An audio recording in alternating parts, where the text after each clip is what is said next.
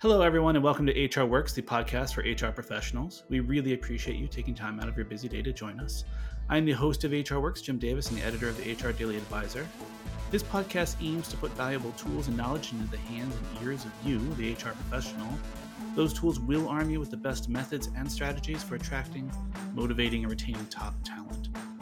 Employers are still playing catch up on so many different issues. Chief among them is how you recruit in a post-pandemic world. What methods work best, what no longer works, and will the things that work now work next year or the year after? I hope to address all of these today with our guest, Ben Eubanks. Ben is a veteran author, speaker, and researcher. His fifth book, Artificial Intelligence for HR, debuted on Amazon's new and noteworthy books list and is rated 4.5 stars. He has 10 plus years of research and advisory experience and is an award-winning international speaker. He hosts the We're Only Human podcast and the HR Tech Talks live stream show, and he is the Chief Research Officer at Lighthouse Research and Advisory. Ben, thank you so much for joining us today. Thank you, Jim. Goodness, you exhausted me reading off that bio. I'm glad to be here and looking forward to the conversation. It's my pleasure. Why don't we jump right in? You recently conducted some research into 2021 talent acquisition priorities. What was the biggest takeaway from that research? Goodness, the single biggest takeaway is that the world's shifted a heck of a lot. And I really want to put some numbers around that because we all know that in general, right? Anecdotally, we've probably seen that in our own organizations. People listen to this, you're like, you're telling me. And so I really want to put some numbers around that, understand what that impact was, how big it was, to what extent, what was the depth of that impact, what sort of tools save the day, what sort of tools, are we going to rely on going forward? And again, there's so many different things in there. We looked at how to be better at inclusive hiring. We looked at mobility and how to move people inside the business, and as that is becoming a bigger priority for recruiting leaders. So there's a lot of really good stuff that I'm hoping to get to in the conversation today. And it's hard to boil it down to one takeaway, but if there is one, it's not going to surprise anyone.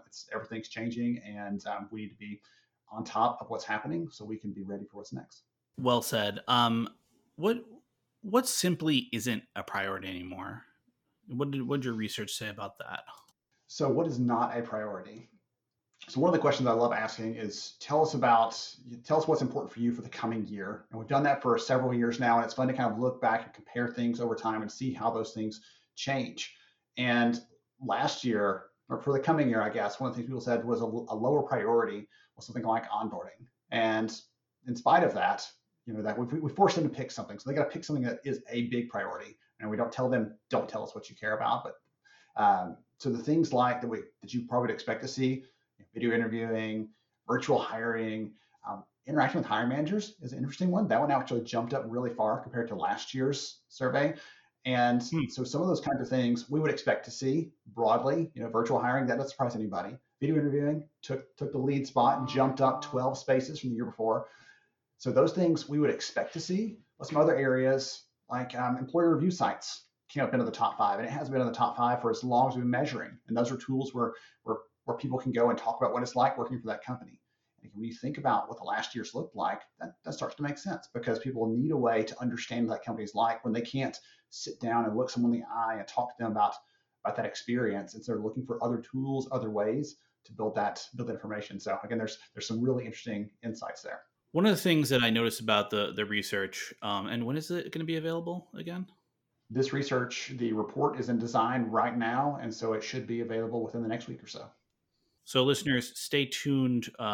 We will be posting a link to the research and discussion here as soon as it's available sometime next week. But one of the things that was really interesting and, as you mentioned, not really surprising was the massive increase in video interviewing.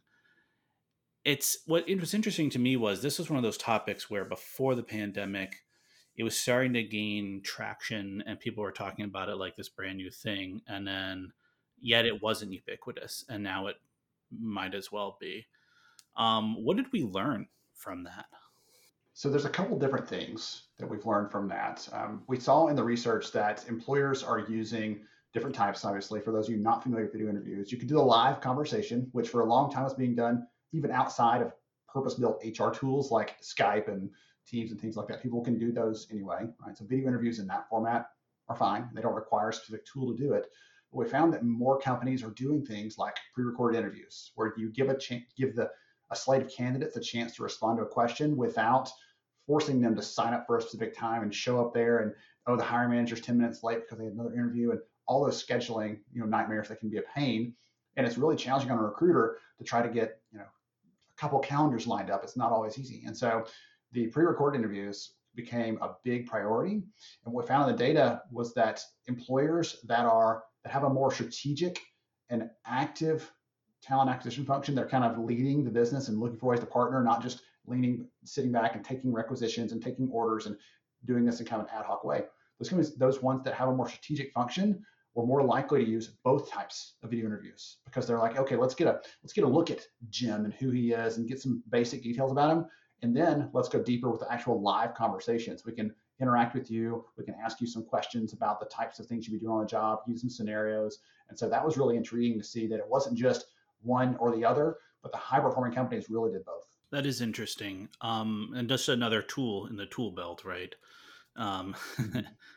When it comes to recruiting, it seems like you need as many as you can get sometimes. I like that idea of reinforcing a phone interview with a video interview. Just seems like it makes sense. Yeah. Well, the argument against video interviews, especially the one-way kind of pre-recorded ones, is, oh, that's not very human. That's not very candidate-centric. How do people feel when they're recording themselves in an empty room talking to a camera? That doesn't feel very personal. And that's absolutely true. But on the flip side, if we're getting 100 applicants, and again, in the last year, unemployment took off, and then it's really come back down since then. But when unemployment was millions of people looking for work, it's not uncommon for employers to get 100, 200, 300 people applying for a job. And there's no way they can have a live conversation with all those people. Yeah. So allowing a recruiter to go back through and say, okay, I know that for the first 60 seconds, that's the most important question I'm asking. So I'm going to spend 60 seconds and review 10 different candidates, and you can do that in 10 minutes versus an hour and a half when you're trying to schedule these. So there's some benefits to that on both sides. What was interesting is we did some research a few years ago on this, because I was curious how candidates felt about this. Not just us, right? We get to make the decisions on technology, but how do the candidates feel? And the research actually showed that candidates don't mind a video interview or an assessment if, and only if, it allows them to show what they can do as it relates to the job. Don't give me this vague, tell me about yourself, and then judge me on that. Let me show you what I can do. Let me answer a question related to the job. Let me tell you about a marketing plan I created if I'm going for a marketing job. If I'm in finance, let me tell you about how you balance a budget, or how you reconcile this statement when things are out of whack. Let me tell you what I can do. And if it's a real scenario, candidates actually love that, because it allows them to be judged on what they put forward as their actual expertise, not based on how well they've rehearsed for an interview. Yeah, that's a really good point, and a really interesting finding. It's so easy to just sort of drop an application into the ether and just sort of, that's the last you ever hear of it. And it feels unfair, especially if you're a really good fit, you say, you don't even get your shot, at least get your shot. And it seems like yes. The video interviews give people at least that chance under that circumstance you mentioned, if they're allowed to talk about what they can bring to the job. Have you ever gone to a meeting where you said, you're hearing these things around you, you're like, okay, I'm going to say something. Even if it doesn't change anyone's mind, I've got to have my say, right? All of us probably have done that. Like, I've got to tell you what's on my chest because I've got to get it out there. That's the same kind of release that candidates get when they get a chance to show what they can do.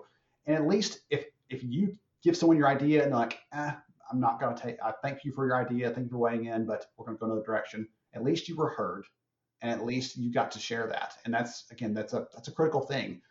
I wish I could quantify how that feels for candidates, because they feel that in their gut when someone listens to them. But I haven't yet figured that one out. But that's probably coming to future research. I'd love to dig into that. Yeah, candidate feelings is one of those things that people don't really talk about that much. I guess it gets into the candidate experience sometimes, but it's a fraught thing applying for a job. You really are being judged literally on your virtues, but also how well you can present yourself. And the stakes are high, maybe some people are just looking for a better job than the one they have, but a lot of people are looking for a job, and they just need to get paid, and then they have all these skills. It's nerve-wracking, and then to go through rejection after rejection after rejection, or just the silence. It's something I think every hiring manager really just needs to pause and consider for at least a few seconds every once in a while. Remember, yes, we boiled down all these people into numbers on a screen, but they're a little bit more than that. Yes, yes. I always say behind every single person, right, is a family, is a dream, is a vision for their future, Yeah. um, all those kinds of things. And it's easy to forget, right? And I've always had the kind of the tug of war that I feel and I felt when I worked in HR was I've got to be business minded. I've got to be thinking about the numbers. I've got to be proving the value. But at the same time, I'd be thinking about we've got to balance that with how are we connecting to people? Are we making sure that their needs are met? Are we supporting them to the degree we can? Because if you're not, at the end of the day, that will impact the business. And so those things are Yeah. linked, and we can't separate them. You can go too far to either side of that, and that's a bad place to be. You don't want to be at the extremes. So you got to figure out where on that spectrum your company is. And one piece of what you were just saying a minute ago about how it feels to be a candidate and to be unheard, right, or to feel invisible. Yeah. In the last year, a lot of the people I'm connected to, probably you too, on LinkedIn that are in the HR space have been looking for work themselves. Again, through no fault of their own, businesses Yeah. have had struggles, things like that. And it is my hope that they will never, ever let go of how that felt to be on the other side, applying for jobs, not hearing things back. I'm hoping that propels us in sort of a revolution around hiring to really focus on the human again, because I think we might have gotten away from that in years past. And I'm hoping that brings us back to the focus, because it's one thing to say, oh, well, if those are candidates, they're going through that. But when you go through it yourself, that feels a little different. Yeah, absolutely. It's the pandemic has been eye-opening, and like you were saying earlier, in many ways, but that are related to that idea. A lot of people experienced, because it was ubiquitous, it didn't discriminate. I mean, it turns out the pandemic discriminated a little bit, but basically anybody was susceptible to getting it. Most people know someone who almost everyone knows someone who got sick. A lot of people know someone that died. We got that window into our employees' lives, and in many cases, we got a window into our leadership's lives, which is another interesting side effect of all of this. And let's just hope those lessons stick, because it really does make a big difference to have that perspective. And one of the things I appreciate about you and your perspective is you're not in the weeds with the rest of us. You have this kind of perch where you can see what's happening across this big spectrum of companies and employers and industries and things like that. And the thing that you have come back to in many of our conversations of the last few months is we need to be focusing on this things that have changed, and let's not go back, and let's make sure these things, the positive things stick, and the negative things, let's all face it, there are plenty of things about going into the office that were awful and terrible, and we're so glad to see them gone. And that's one of the things I appreciate about you is you are trying to encourage us as talent leaders to be thinking about those things and to not let that slide by. So I appreciate that. Well, thanks so much. And that, yeah, it's absolutely my goal. Anyone can talk numbers, and we will. We will talk some numbers. But I mean, it really is all about people. And the single number one thing I've learned through all my years doing this is it really comes down to respect between employers and employees. You can run an operation without respect, but if you aren't doing the things, and there's a lot of things you need to do to earn and maintain someone's respect as an employee, if you're not doing that, you're not succeeding as an organization. And it doesn't matter what the job is. That's what we all want. We want to be respected. It's simple. There's a great book. There's a great book called The Respect Effect that I read years ago, and one of the things he talked about is kind of the neuroscience behind that. And I'm a sucker for anything neuroscience related. Okay, it surprises everyone listening that I'm a nerd talking about data and research here. But one of the things that he writes about is the fact that when your brain at work is in a space where you feel respected and you feel appreciated, it unlocks your creativity. It unlocks your ability to give your best. But when you always have that guard up because you're just waiting, I'm just waiting on someone to come and, hit me when I'm not looking, because that's what kind of place I work in. We don't respect each other's boundaries. We don't respect each other's thoughts. When you're in a place like that, you can never fully give all of your attention to your work because you're always doing I'm just waiting for the other shoe to drop. And that's not a fun place to be. And I would encourage you, I think, listening to this, like, do a little audit on your own place. Ask some people, spend some time talking to them, because you don't want that to be the case, because then you're missing out on the best people can bring. Yeah, and I don't want to get too far in the weeds on this, but it's also important to remember that you can be respectful when you're doing things that aren't nice. if you're letting go half of your whatever department, there are respectful ways to do that. If you're cutting pay, like many people got their pay cut over the last year, there's a right way to do it, and then there's the wrong way to do it. It doesn't mean that you can't make those hard business decisions. It doesn't mean that you can't be business minded. It just means that when you do have to do those things, that you position yourself in such a way that you're letting people down easy. I did not expect the competition to go this way, but I'll tell you one quick story about that. So years ago, one of the things I prided myself in is what we just talked about. Like, we respect everyone. We appreciate what you bring. I spent time as the HR person building relationships. So I knew not just Jim, but whatever, Jim's spouse's name, right? Or your kids or whatever else. We knew those things about people. And that was one of the things that I required my department to do, is to spend time with them. So when it came time, we had one of our contracts had ended and it wasn't renewed by the customer. And I had to let 3 of our team members go. All of them were like, this is not a good situation, but it's so much better here than it was at the last company where this happened, because I know that you've done everything you can to help me. I know that you did everything you could to save us, and you were helping us in this transition. You make me feel like I'm important here, even though you can't keep me because there's no other job like what I do. You make me feel important here. And that, I have never, ever let that go. And that is always the thing I'm going to hold on to, because that kind of grounds me and reminds me of the importance of caring about the people. Because right now in the moment, it might feel kind of silly or inane or just other stuff I've got to worry about on my plate when I have other jobs to do.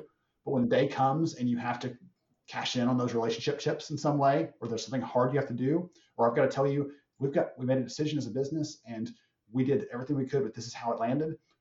People, if you've built that trust, we'll come back to that. And again, you mentioned trust earlier. I think that's a really critical piece that we can't forget. Well said. And speaking of those relations, the people relations, you had this in the research, this finding about hiring manager relations. And 2020, it wasn't valued as high as it was in 2021. Can you talk a little bit about what exactly that means and what the implications of that are? Yeah. So in the study, we ask people what their priorities are again, and they can pick up to 3 options across this very wide range of choices. And of the top 5, hiring manager relations was number 3, and it jumped up 8 spots. And based on the conversations we've had, I've been curious about why is that, and what does that mean to you? Again, I'm asking this question of other leaders in our space to really get at that. And what I'm hearing consistently is this last year it became really tough because maybe we were hiring for the first time virtually, and we can't get together as a team. So I'm going to spend even more time trying to interact with and communicate with and support them. What's intriguing, though, is one of the questions we asked in the study was around automation and tools you're using to be more efficient in the hiring process. And we found that when companies said they're using tools like that, they said they also are encouraging their recruiters to spend more time interacting with candidates and hiring managers and communicating and building collaborative relationships and things. So there were several different pieces that kind of tied into this in the research this year that reinforce this idea that, guess what, as we've already said, being a human is critical here. And hiring managers, for a lot of them, number one, they've never managed someone that they couldn't see before. Right? That's hard enough. They've also never hired someone that they've never seen before. They're comfortable with sitting down and looking someone in the eye and getting a feel for them. And even if that's a terrible way to hire, which it is, they feel good to me, so let's hire them. That's not a good way to hire, but that still makes them feel more comfortable. Not being able to do that forced them to think differently about hiring. And so companies had to look at, okay, how do we screen someone that we can't see? How do we make sure we're getting the right ones? How do we understand if they're going to be, a high performer or a contributor, or if they're just looking for another job to hang out 40 hours a week? How do we separate the wheat from the chaff? And so there were some interesting things around that in the study, but it really reinforced this idea that hiring managers and recruiters, it's easy to butt heads, right? Because we feel like we're in this tug of war. But at the end of the day, you're both trying to bring great talent into the organization. You might have different perspectives on it, but that's what you're trying to do. And I think this last year helped to make sure both of those groups, both those parties, were on the same page, on the same path in a lot of companies. One of the other things that I found in here that was interesting was the diversity and inclusion bit. Your 2020 numbers are, it's one of the biggest responses as to one of the largest priorities. And then that's dropped significantly this year. Do you have any sense? Did you get into any depth around what's going on there? So that's the Go back to one of the first questions you asked about what was not a priority. We forced them, you can only pick a couple. And so in the last year, if you had to pick something, right, if you had to pick something that's just to have a focus, it was the tactical and operational things. We've got to make sure video interviews work so we can talk to people. We got to make sure, right, that our hiring managers are in the loop. We got to make sure we have ways to hire virtually. Those were the biggest priorities. As an option, diversity inclusion fell a little bit.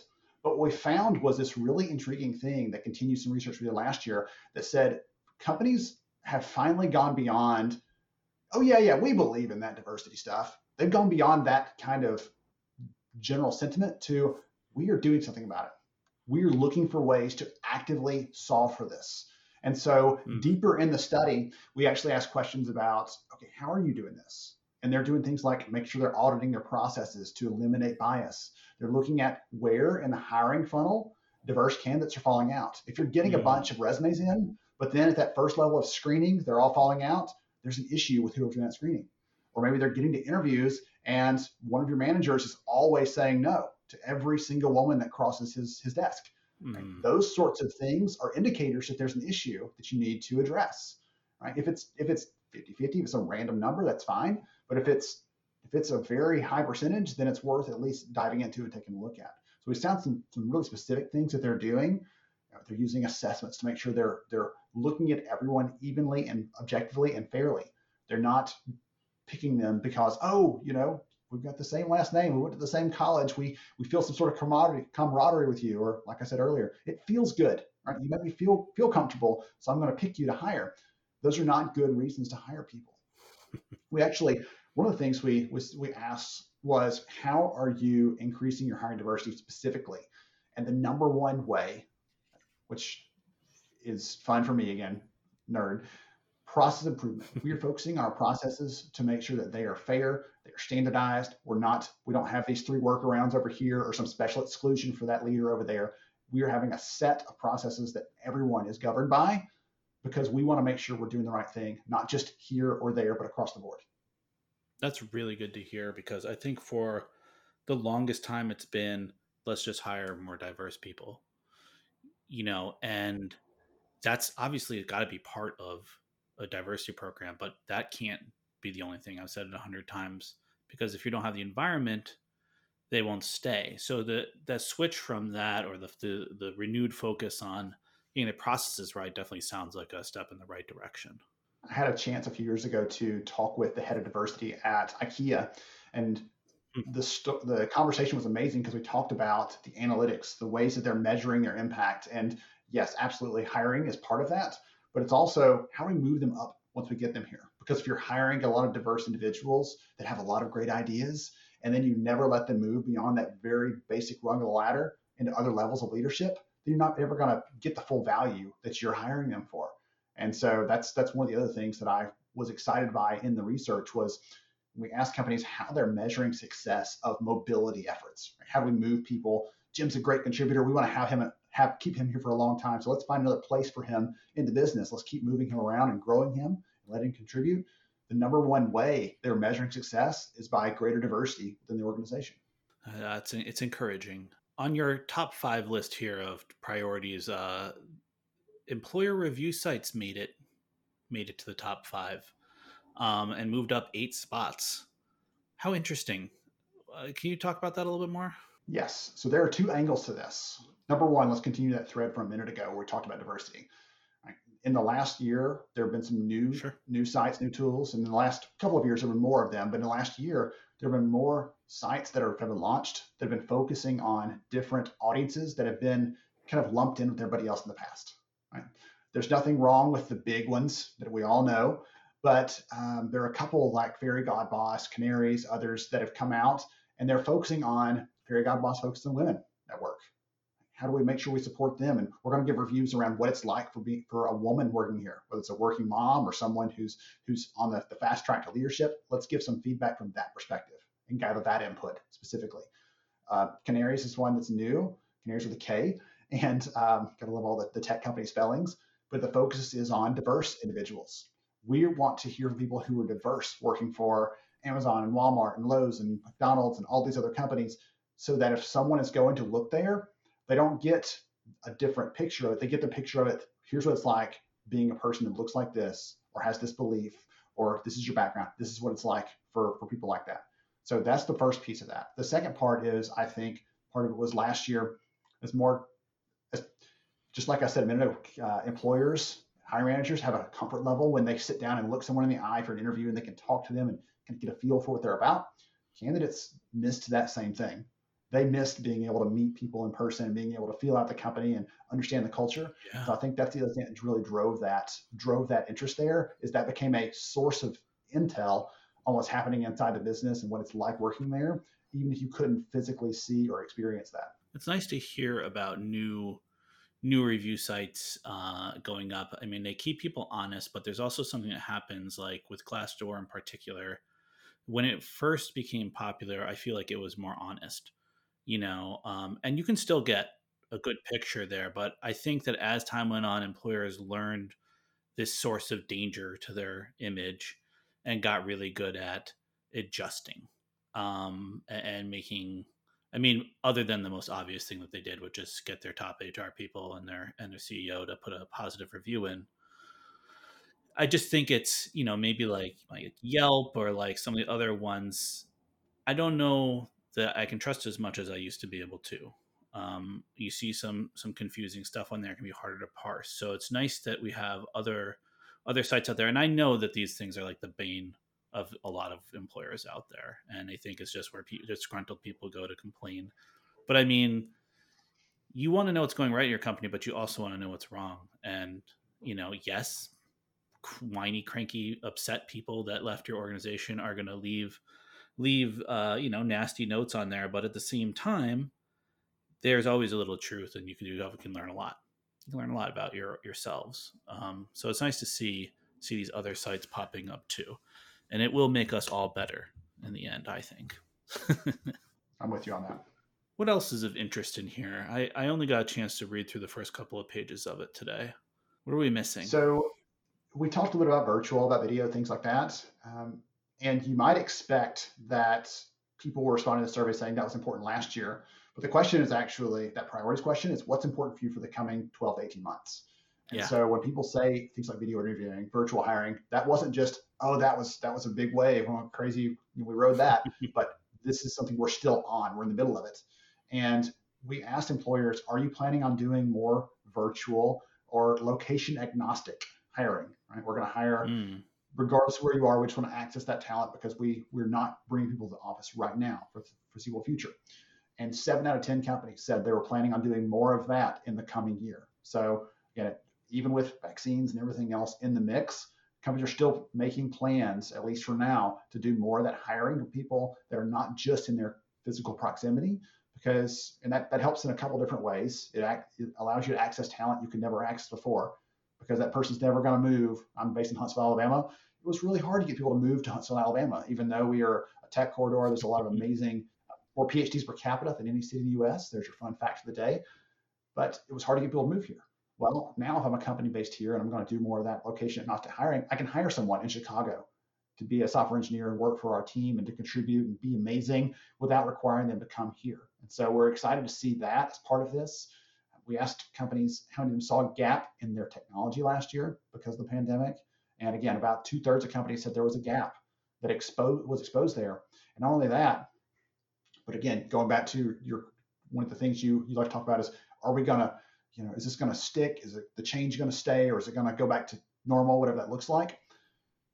The 20% of those people that said we saw a gap because of what's happened in the last year in the way that our technology supports our hiring function, 20% of those companies have not yet filled that gap. It's still there. They're still just putting up with it, probably in hopes that it will just go back the way it was. And they're going to be sorely disappointed, I think, if they keep on holding onto that hope instead of making that shift that they need to. Yeah, one of the things that was interesting to me, it seemed like before the pandemic, and it's related to this, but it's going to go a little roundabout way to get there, was that employees had, with such low unemployment, employees had the upper hand. They could afford to move to other places. They could afford to shop around for jobs while they were currently employed. And I don't know that as a whole employees, at least in the States, really were capitalizing on that in the way that they could have, because employers are very good at got really good at keeping their people.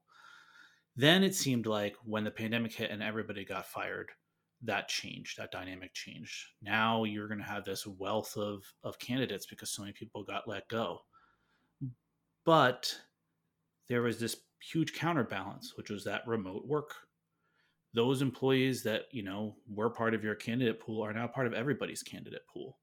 And if you're not the kind of person, that's the kind of organization that's going out there and finding those other candidate pools that are out there, you put yourself at a disadvantage. And in some ways, it's still empowering of the employee. And I'm just curious as to what your thoughts on that is.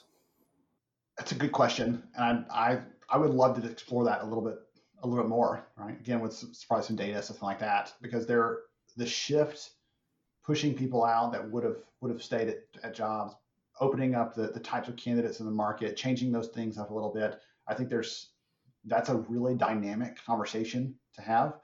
I know one of the things last year with the very beginning of the pandemic, I actually was spending a lot of time with this company in the HR technology space. And what they do is they actually look at job postings as they're happening live. They're pulling, tens of thousands of job postings, and they're looking at the skills that are related to that. They're looking at the pay related to that, and they're making predictions based on what's happening. And so when the world started kind of turning on its head, I said, hey, let's get together. Let's take a look at what's happening in your data. We haven't seen an impact yet. And the next day, he called me back and said, okay, like, wow, this is crazy. The number of job postings posted at the end, I'll say at the end of March, the end of April last year, compared to the first week, like we're on this trend to be the highest job postings, new jobs ever in terms of all their history. Right, the unemployment was so low, and then suddenly it dropped off precipitously, and a few weeks later we saw all of the unemployment claims start coming in. So it was like a leading indicator for what was happening across the entire landscape. And again, just kind of keeping in touch with them over time and see some of those things. At some point, it started coming back, right? The volume started coming back, more people posting jobs, more HR and recruiting people getting back to work and bringing other people back to work. And even still, though, I use that as kind of a leading indicator for what's about to happen, because when we don't think about it when we post a job. When you look at all companies posting all jobs, not that they have that big of a data set, but that tells you where things are going, and it helps us to prepare for what's next, what's ahead, what's coming. And I don't know if that answers your question, but that's one thing that popped in my head. It's a kind of a cool factor for being able to see things. And we always feel like HR is the last one to know everything and the last one to see stuff. And there were actually venture capital investment firms that were talking to HR technology companies because they could see what was happening first for their customers, and they had leading indicators on what was about to happen to the economy. And that's exciting for me that we are in the middle of that conversation. Even a small piece of that's still fun. Yeah, no, absolutely. And I think maybe at some point in the future we should come back and talk because I think it's something that's not really discussed that much, is employee power. I mean, no one wants to talk about unions. I get it. I'm not talking about that kind of employee power. I'm talking about, can I quit my job today and I'll be okay?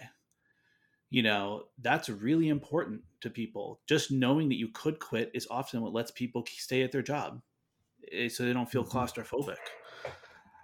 And, I got the sense before the pandemic that, yeah, I could have easily quit my job and found another job somewhere else. And then halfway through the pandemic, it's like, keep your job. You can't quit because there's so many people on the market there. Everything's getting flooded. And I'm just curious, what's happening now? Is that still the case? Is it changing? But I know we don't have the data in front of us. So I think it's tapering.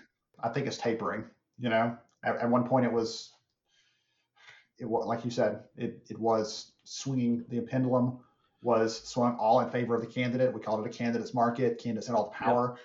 I could go in and just demand anything, and the employer either acquiesces or moves on. And it felt almost like the hostage negotiations. How I talked to one TA leader, he put it that way, because he said it was like they're putting the screws to us, forcing us on this. It almost feels like. And so that was the case, and it shifted the other direction entirely. It was employers, again, in the midst of the pandemic, when they needed it, like they kind of control the power because there were more candidates in the market. It's a supply and demand kind of thing. And again, as that unemployment number comes down, it pushes more power into the hands of candidates. They get to have more control. They can have more say, more negotiating power. When I have 10 great candidates to pick from for a job, good luck negotiating, because I got someone else that's just as good that'll take this at the current rate that I'm offering. And that's it's not a good thing or a bad thing. It just is. And it's one of those things that employers need to be aware of, that even if it's in kind of a general sense of what's happening, because you don't want to be surprised if it swings back the other way, back to the candidates, and you go out there and you find out that, oh wow, we didn't budget nearly enough for this job, because now the market has shifted on that, and they're holding all the cards again. Exactly. Well, Ben, I think it's about all the time that we have, but thank you again for joining me today. This was so much fun. I appreciate it, Jim. It's always a pleasure. Yeah, for me too. Yeah, I really enjoyed it. Listeners, we're always interested in suggestions you might have for what HR Works should cover next. Please feel free to reach out to us on Twitter at HR Works Podcast with your suggestions, or if you just have any thoughts or concerns about the podcast in general. We are also now available on Audible and Spotify if you want to listen to us there. Thank you for listening. This is Jim Davis with HR Works.